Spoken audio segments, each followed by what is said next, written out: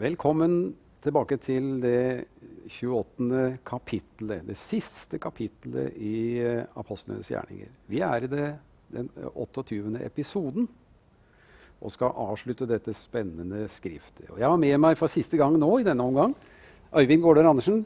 Velkommen tilbake. Takk. Ja, vi har bladd opp på det siste kapittelet, og det er jo litt modig og sånn, og vi er kommet faktisk et lite stykke ut i det der, så vi skal se hva ankomsten til Rom, som det står i min bibel, hva det avstedkommer for Paulus. Han har hatt en lang reise. Han er nå ved endemålet som han visste at han skulle til. Ja. Og fra det 11. verset så skal vi høre hva som skjer etter at Paulus og mannskapet hadde vært på Malta gjennom en sjøreise, et forlis, og så kommer vi litt videre her nå. Etter 3 måneder seilte vi videre med et skip som hadde ligget i vinteropplag ved øya. Det var fra Alexandria og hadde tvillingene som skipsmerke.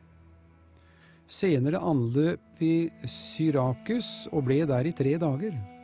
Derfra reiste vi langs kysten til vi kom til Regium. Dagen etter ble det sønnavind, så vi kom til Puteoli etter 2 dagers seilas.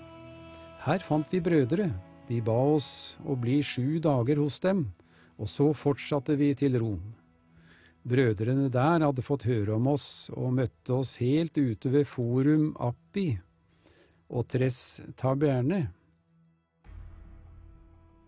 Her er det 3 måneder som ikke vi får høre noen ting, men vi må regne med at Paulus fortsatte sin virksomhet og sin forkynnelse, kanskje. Det har han nok gjort. Vi har jo fått noen innblikk i det som fortelles om hans opphold på Malta, Ja. som vi var inne på i forrige program. Ja, Men 3 måneder, altså det var denne perioden da det ikke var mulig å seile på sjøen på grunn av værforholdet.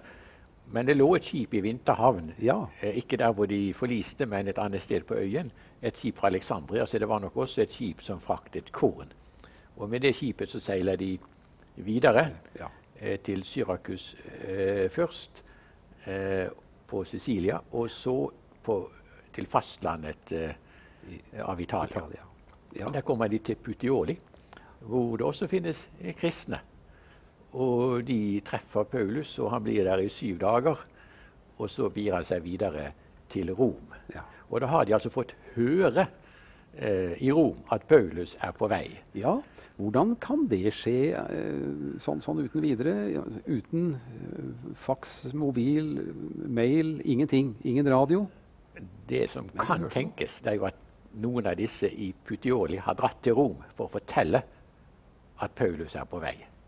Det er vel det nærmest liggende å tenke seg. Ja. Og da er det en delegasjon fra Rom som drar sørover for å møte Paulus. Og noen de kommer, nå skal vi se disse navnene her, ja, reiser helt til Forum Appi. Ja.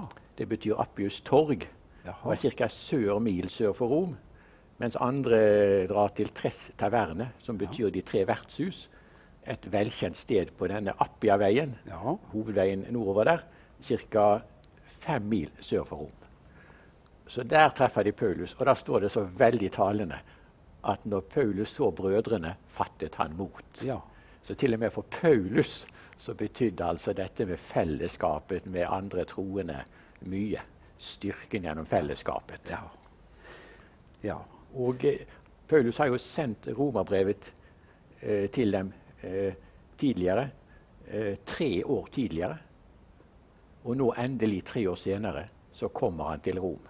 Selv om det nok var på en annen måte enn han sikkert håpet da han skrev romerbrevet. Ja, det vil jeg tro. Men han kommer dit. Han kommer som fange. Han kommer som fange. Ja. Skal vi se videre Det hva må som vi. står? Vi skal lese litt videre fra det 16. verset og se hva Bibelen sier om Paulus' videre opphold der i Rom. Da vi nå var kommet til Rom, overga høvedsmannen fangene til høvdingen for livvakten. Men Paulus fikk lov til å bo for seg selv sammen med den soldaten som holdt vakt over ham. Etter 3 dager kalte han sammen de fremste menn blant jødene der i byen. Da de var kommet sammen, sa han til dem, «Mine brødre, jeg som ikke har gjort noe imot vårt folk eller våre fedres skikker, ble i Jerusalem overgitt som fange i romernes hender. Da de hadde forhørt meg, ville de løslate meg, fordi jeg ikke hadde gjort noe som fortjente dødsstraff. Men da jødene satte seg imot det, ble jeg nødt til å innanke min sak for keiseren. Men det betyr ikke at jeg rettet noen anklage mot mitt folk.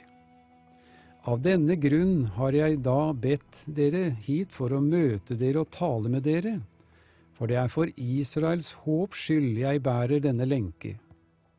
De sa da til ham, vi har ikke fått noe brev om deg fra Judea, heller ikke er det kommet brødre hit som har meldt fra eller sagt noe om deg. Men vi vil gjerne høre hva du mener, for vi kjenner til at denne sekt overalt møter motsigelse. Her er Paulus igjen i ledelsen, og han kaller sammen, som det står. Han tar initiativ og kaller sammen de fremste menn blant jødene i Rom. Ja, og merk deg, det har bare gått 3 dager siden han kom. Ja. Så han venter ikke lenge. Han smir mens jernet er varmt. Ja, han gjør det. Umiddelbart, nærmest, altså, han må jo få hvilt ut litt, men det er ikke mange dager han tar på seg. Nei, det er ikke lenge. Og det fantes jo en stor jødisk koloni i Rom. Man kjenner til navn på 11 synagoger. Ja. Så her kaller han til seg ledere derifra og gir et resumé av hvorfor han er kommet. Ja. Og de har ikke hørt noe om han.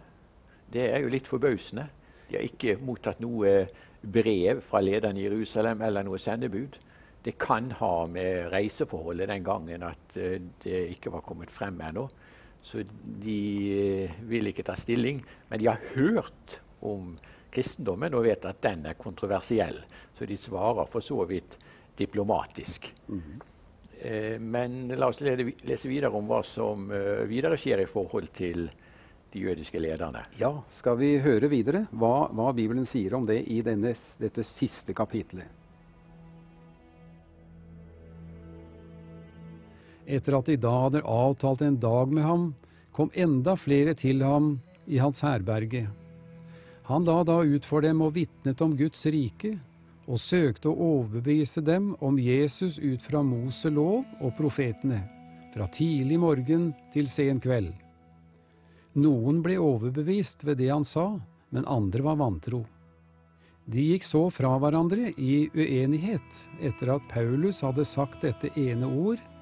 Rett talte den hellige ånd ved profeten Jesaja til dere fedre da han sa, «Gå til dette folket og si, dere skal høre og ikke forstå. Dere skal se og ikke skjønne. For dette folks hjerte er blitt sløvt, deres ører er blitt tunghørte, og sine øyne har de lukket igjen, så de ikke skal se med øynene, ikke høre med ørene, ikke forstå med hjertet, og ikke omvende seg, så jeg kan få lege dem. Så skal dere da vite at denne Guds frelse er blitt sendt til hedningene, og de skal høre. Da han hadde sagt dette, gikk jødene bort, mens de hadde et skarpt ordskifte seg imellom. Det her er faktisk siste gang vi hører Paulus går inn til jødene i en synagoge og gjenta det han har gjort gjennom hele denne interessante boka, nemlig å vitne om Jesus fra Nazaret. Ja, med en viktig detalj som forskjell. Her kunne han ikke gå inn i synagogen. Her måtte synagogelederne og de jødiske lederne komme til ham. På grunn av fangenskapet. På grunn av fangenskapet. Men det vi skal merke oss er at han har et veldig fritt fangenskap. Mens de andre fangene plasseres i barakkene, så får han bo privat. Men han har en soldat som vokter han, og han har en lenke ved håndleddet. Men han er fri til å ta imot gjester, så han kan utøve en ganske stor grad av frihet. Sannsynligvis så skriver han også flere av sine brev mens han er fange her i Rom. Feserbrevet antakelig, Kolosserbrevet, Filippabrevet. Det er litt diskutert, men Rom det mest sannsynlige stedet. Så han får lov å virke. Og etter at han har hatt det første møtet med de jødiske lederne, så har han altså et nytt treff, hvor enda flere av dem kommer. Og han forklarer evangeliet for dem. Men det er ikke bare gehør å få. Han lykkes ikke i noe større grad. Altså Jesus prøvde jo å på en måte overbevise sin samtid der og da, og det samme er med Paulus. Han får liksom ikke hold på byllen, som vi sier. Nei, noen tar imot, men i stor grad tar man ikke imot. Det er også motstand. Og derfor så tar Paulus også opp det, og som vi leste, han siterer fra profeten Jesajas. Ja. Og som Jesus også siterte fra når han talte til folket. Ja. Som vi leste her i vers 26 og 27. Gå til dette folk og si, dere skal høre og høre, og ikke forstå, dere skal se og ikke skjønne. For dette folks hjerte er blitt sløvet, deres ører er blitt tunghørte, og sine øyne er det lukket igjen, så de ikke skal se med øynene. Da vil vi nok en gang minne om Pascals ord. Det er nok lys for den som vil se, til å se. Og nok mørke for den som ikke vil se, til å bli værende i mørket. Så er det jo det som skjer her. At de ser, men ser ikke likevel. For de ikke vil se. De hører, men vil ikke høre, og derfor hører de ikke. Dette er jo noe som Paulus har tatt opp allerede mens han skrev Romerbrevet i kapittel 9-11. Hvordan forherdelse delvis har kommet over Israel. Ja. Men det er ikke slutten. Han forklarer jo hvordan Israel skal bli frelst. Ja. Det er noe som gjenstår. Ja. Og det er jo det som Paulus også setter sitt håp til, samtidig som det er en stor sorg for han at ikke de tar imot evangeliet. La oss høre de 2 siste versene i denne interessante boka, Øyvind, vers 30 og 31, som jo er avslutningen, og se hva som står der. Og du er med oss og hører på denne avslutningen, slik at vi kan se hva dette endte med, denne spennende boka. 2 hele år ble Paulus i det herberget han hadde leid, og han tok imot alle som kom til ham. Han forkynte Guds rike, og lærte om den Herre Jesus med all frimodighet uten hindring. Ja, for meg så ser det ut som det ikke er noe stopp her. Det er bare en midlertidig på en måte slutt på referatet. Ja, man har diskutert veldig hvorfor slutter Apostlenes gjerninger på denne måten. Hvorfor fortelles det ikke om hvordan det gikk i rettssaken? Hvorfor fortelles det ikke om hva som videre skjer? Ja. Og en vanlig forklaring på det er at Lukas ville skissere evangeliets forkynnelse fra Jerusalem til Rom. Ja. Og nå har jo evangeliet allerede lenge før Paulus nådde Rom. Men Lukas skildrer Paulus komme til Rom, og hvordan Paulus virker i Rom mens han er der som fange, men likevel med en stor grad av frihet. Han leier et herberge, leser vi. Han kan ta imot gjester, han kan virke på den måten. Og det siste som står her, det er veldig betydningsfullt. Det er en juridisk formulering. Han virker uten hindring. Det er de 2 siste ordene. Ja. Uten hindring. Ja. Og nå er jo Lukas skrift Apostlenes gjerninger i stor grad det vi kaller et apologetisk skrift, altså et forsvarsskrift for den kristne tro. Fordi at den kristne tro ble angrepet, den ble beskyldt for å være farlig og skadelig. De kristne ble beskyldt for å være kriminelle, og vi kan jo lese senere historikere som for eksempel Tacitus, som fremstiller det slik. Men Lukas vil ha frem at de kristne er slett ikke kriminelle, de er lovlydige. Det var ingenting farlig med det. Og spørsmålet reises jo her med hvordan kan kristendommen være skadelig hvis Paulus fikk lov selv i Rom, under keiserlig overvåkning.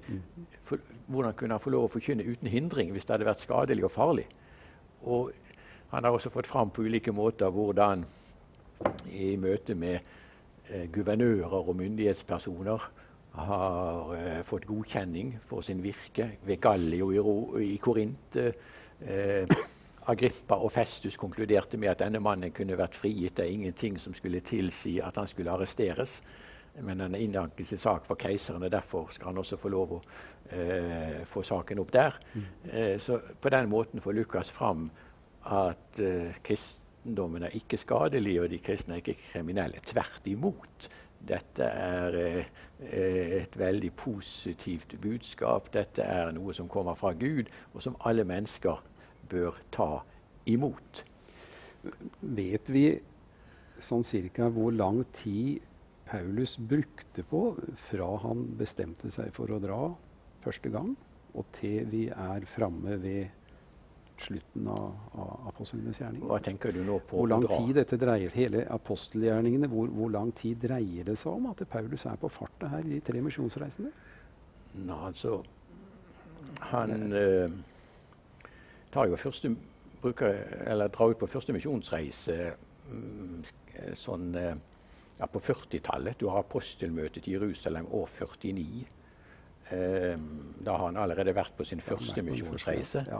Og han har jo blitt omvendt lenge før det. Ja. Flere år før det. Ja. Han har nå blitt arrestert og kommer frem for landshøvdingen i Caesarea år 59. Eller da, rettere sagt, da sendes han til Rom år 59. Og så er han 2 år her. Ja. Og så er det store spørsmålet, hva skjer videre? Ja. Og ut fra den kirkelige tradisjonen så ble han frigitt. Og kirkehistorikeren Eusebius, som var biskop i Caesarea, sånn ca. 300 etter Kristus, og som er en viktig kilde for oss, han forteller det at Paulus ble frigitt. Og i tillegg så bekreftes også dette av Det nye testamentet selv. Det er en veldig bra bok som er skrevet om Det nye testamentet, som heter The New Testament in Antiquity. Det nye testamentet i antikkens tidsalder. Og der argumenterer de for at Timotheusbrevene og Titus brev er skrevet etter Paulus første fangenskap. Og at andre Timotheusbrev er skrevet mens Paulus var fange for annen gang i Rom. Og når man leser Titus brev, så skriver han om misjon på Kreta i kapittel 1, vers 5. Og i kapittel 3, vers 12, så ber Paulus Titus om å komme til ham i Nikopolis, som er i det vestre Hellas. Så man får ikke inntrykk av at Paulus kunne drive misjon under sitt korte opphold på Kreta mens han var fraktet som fange. Som han må ha drevet misjon der på et annet tidspunkt. Ja. Så det kan ha vært i perioden imellom disse 2 fangenskap. Det er også mye som tilsier at han kom til Spania sånn som han håpet, og kunne forkynne der. Men dette selvsagt kan vi ikke si med absolutt sikkerhet, men det er mye som tyder på at det er tilfellet. Ja. Så ut fra vurderingene som denne boken Det nye testamentet i antikkens tidsalder sier, så ble Paulus martyr år 68 etter Kristus, altså flere år lenger fram. Ja, men nok en gang, vi kan ikke si det med absolutt sikkerhet. Nei, men det er mye som tyder på det. Det er en ufattelig interessant bok i skriften som skiller seg på en måte helt ut fra både evangelier og brever. Ja, det er en praktisk bok. Det er en praktisk bok. Den er en modellbok for oss. Den skildrer og beskriver for oss hvordan vi kan få lov å leve vårt kristenliv.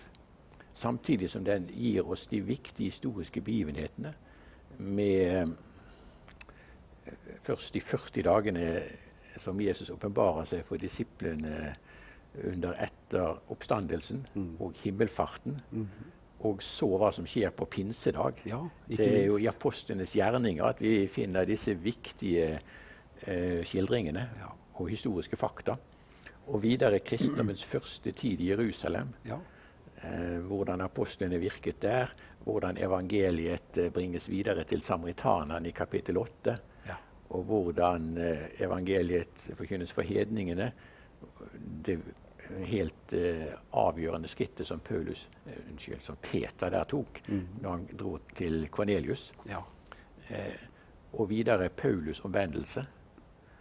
Men så fokuseres det også på i første omgang Peters virksomhet i stor grad, og så blir Paulus hovedpersonen. Og det har jo sine naturlige grunner, fordi at Lukas reiste jo sammen med Paulus i stor grad. Ja, og mens det foregikk, så reiste, som du har sagt tidligere, de andre apostlene hver sin vei ut i den datidens kjente og ukjente verden. Ja, vi har for eksempel beretningen om Thomas som dro til India. Ja. Så det er mye som skjer som ikke vi har informasjon om på den samme måten. Ja. Og det som slår meg også, det er det som du er inne på nå, med at i starten av apostlenes gjerninger så ser vi jo at den første menighet opplevde en formidabel vekst med en gang ved Den hellige ånds komme. Ja. Så ser vi at det er en del også av evangeliet og en del av den kristne erfaring, at det skal komme mange, stor vekkelse. Men så ser vi også det at Paulus, til tross for at han er Paulus, opplever det at det er en til en. Og som du sier også, det er tegn og under som ofte går i forkant og viser hvem han representerer. Ja da, vi ser jo allerede på pinsedag, som er den dagen Den hellige ånd kommer, slik Jesus hadde lovt, men som også derfor kalles for menighetens fødselsdag. Fra da av er alle løfter oppfylt som tilhører den gamle pakt, og det som skulle skje som grunnlag for den nye pakt. Og det at Den hellige ånd kommer, det som Jesus lovet, det er det siste som skjer. Og umiddelbart er menigheten i funksjon. Ja. Med misjon, med forkynnelse. 3000 kommer til tro allerede første dag. Ja. Men som du sier, også enkeltpersoner. For når Philip blir sendt til Samaria og forkynner der, og det er vekkelse i Samaria, så kommer en engel og forteller han at han skal ut i ødemarken for å treffe én person. Ja. Men det viser igjen hvordan Den hellige ånd er en mesterstrateg. For denne personen er ikke hvem som helst. Det er Hoffmann, finansminister i Etiopia. Ja. Og gjennom det at han kommer til tro, blir evangeliet brakt til Etiopia. Og på den måten så må vi vel også, når vi trekker tankene fram mot vår tid, ikke se smått på at vi kanskje opplever at det er bare én og én, kanskje en som vi ser som ubetydelig, som kommer til tro, mens andre får preke for tusener. Så kan denne ene personen som en når, kan på sikt bli en hoffmann, for å si det sånn. Ja visst, eller hvis vi tenker på Paulus og Ananias. Ananias, vi leser om han en eneste gang. Den viktigste gjerningen han gjorde, det var da han gikk til en person, nemlig Paulus. Ja. Så derfor skal vi absolutt ikke se lite på det som du helt riktig påpeker. Ja, for det har jo noe med vår tjeneste i dag. Vi kan bruke apostelgjerningene og på en måte overføre noe av det til vår tid. I høyeste grad. Og derfor leser jeg stadig på nytt tekster fra apostlenes gjerninger. For å ta dette med sjøreisen. Paulus advarer dem mot å dra videre. Jeg ser, sier han. Ja. Han har visdom ved ånden, han har innsikt ved ånden. Jeg ser at hvis dere nå drar videre, vil det bli til stor skade. Ånden advarte. Og slik skal vi få lov å bli advart også, som vi har vært inne på tidligere. Hvis ikke vi har Guds fred over en sak, så bør vi be videre. Spørre Herren, hva er dette for noe? Hva er det du vil fortelle meg? Vi skal få lov å lytte til ånden. Vi skal få lov å la oss advare. Eller vi skal få lov å la oss lede til å ta frimodige skritt, slik som Paulus også gjorde. Eller hvis vi går tilbake til det veldig sentrale som skjedde da Peter for første gang gikk til hedningene og brøt den grensen. Han var jo veldig sneversynt, selv om han hadde åndens kraft og åndens utrustning på måter som langt overgår hva noen av oss har, så forstod han likevel ikke misjonsbefalingen. Nei. Men det at han var i bønn på taket, som vi leser om der i kapittel 10, gjorde at han kom i en posisjon hvor Gud fikk mulighet til å tale til han. Og jeg har lest den teksten, jeg vet ikke hvor mange ganger, hvor jeg billedlig talt setter meg på taket og lytter og sier, Herre tal, Herre vis meg, hva ønsker du å si? Hvilken skritt skal jeg ta? Hvilken ferdiglagte gjerninger ligger foran meg? Ja. Eller hvis vi tenker på Paulus som skriver mens han sitter som fange sannsynligvis i Rom, Efeserbrevet. Ja. Så skriver han i kapittel 2 at vi er hans verk, skapt i Kristus Jesus, til gode gjerninger, som han fått og lagt ferdige for at vi skal få vandre i dem. Og nå har vi snakket her om hvordan disse gjerningene var lagt ferdige for han. Ja. For å ta slutten, keiseren selv, de øverste myndighetspersonene, tilsvarende presidenter og statsminister i dag, er dem han i stor grad evangeliserer mot slutten av sitt liv. Det, Øyvind, Ja. må bli det siste vi sier i denne serien. Ja. Vi kunne fortsatt, jeg hører det er mange ting vi kunne snakke om, men vi er ferdige faktisk. Men la apostlenes gjerninger få oppmuntre oss Ja. til at vi, hver enkelt av oss, skal få lov å vandre i ferdiglagte gjerninger og la oss lede av ånden, slik som Paulus og de andre lot seg lede. Den oppfordringen lar vi gå ut som det siste som kommer fra dette studio og i denne serien for denne gangen. Takk skal du ha for at du var med oss i dette programmet. Kanskje du har fulgt med oss i alle disse programmene og blitt beriket, det får vi håpe. Jeg ønsker deg Guds rike velsignelse videre, og på gjensyn.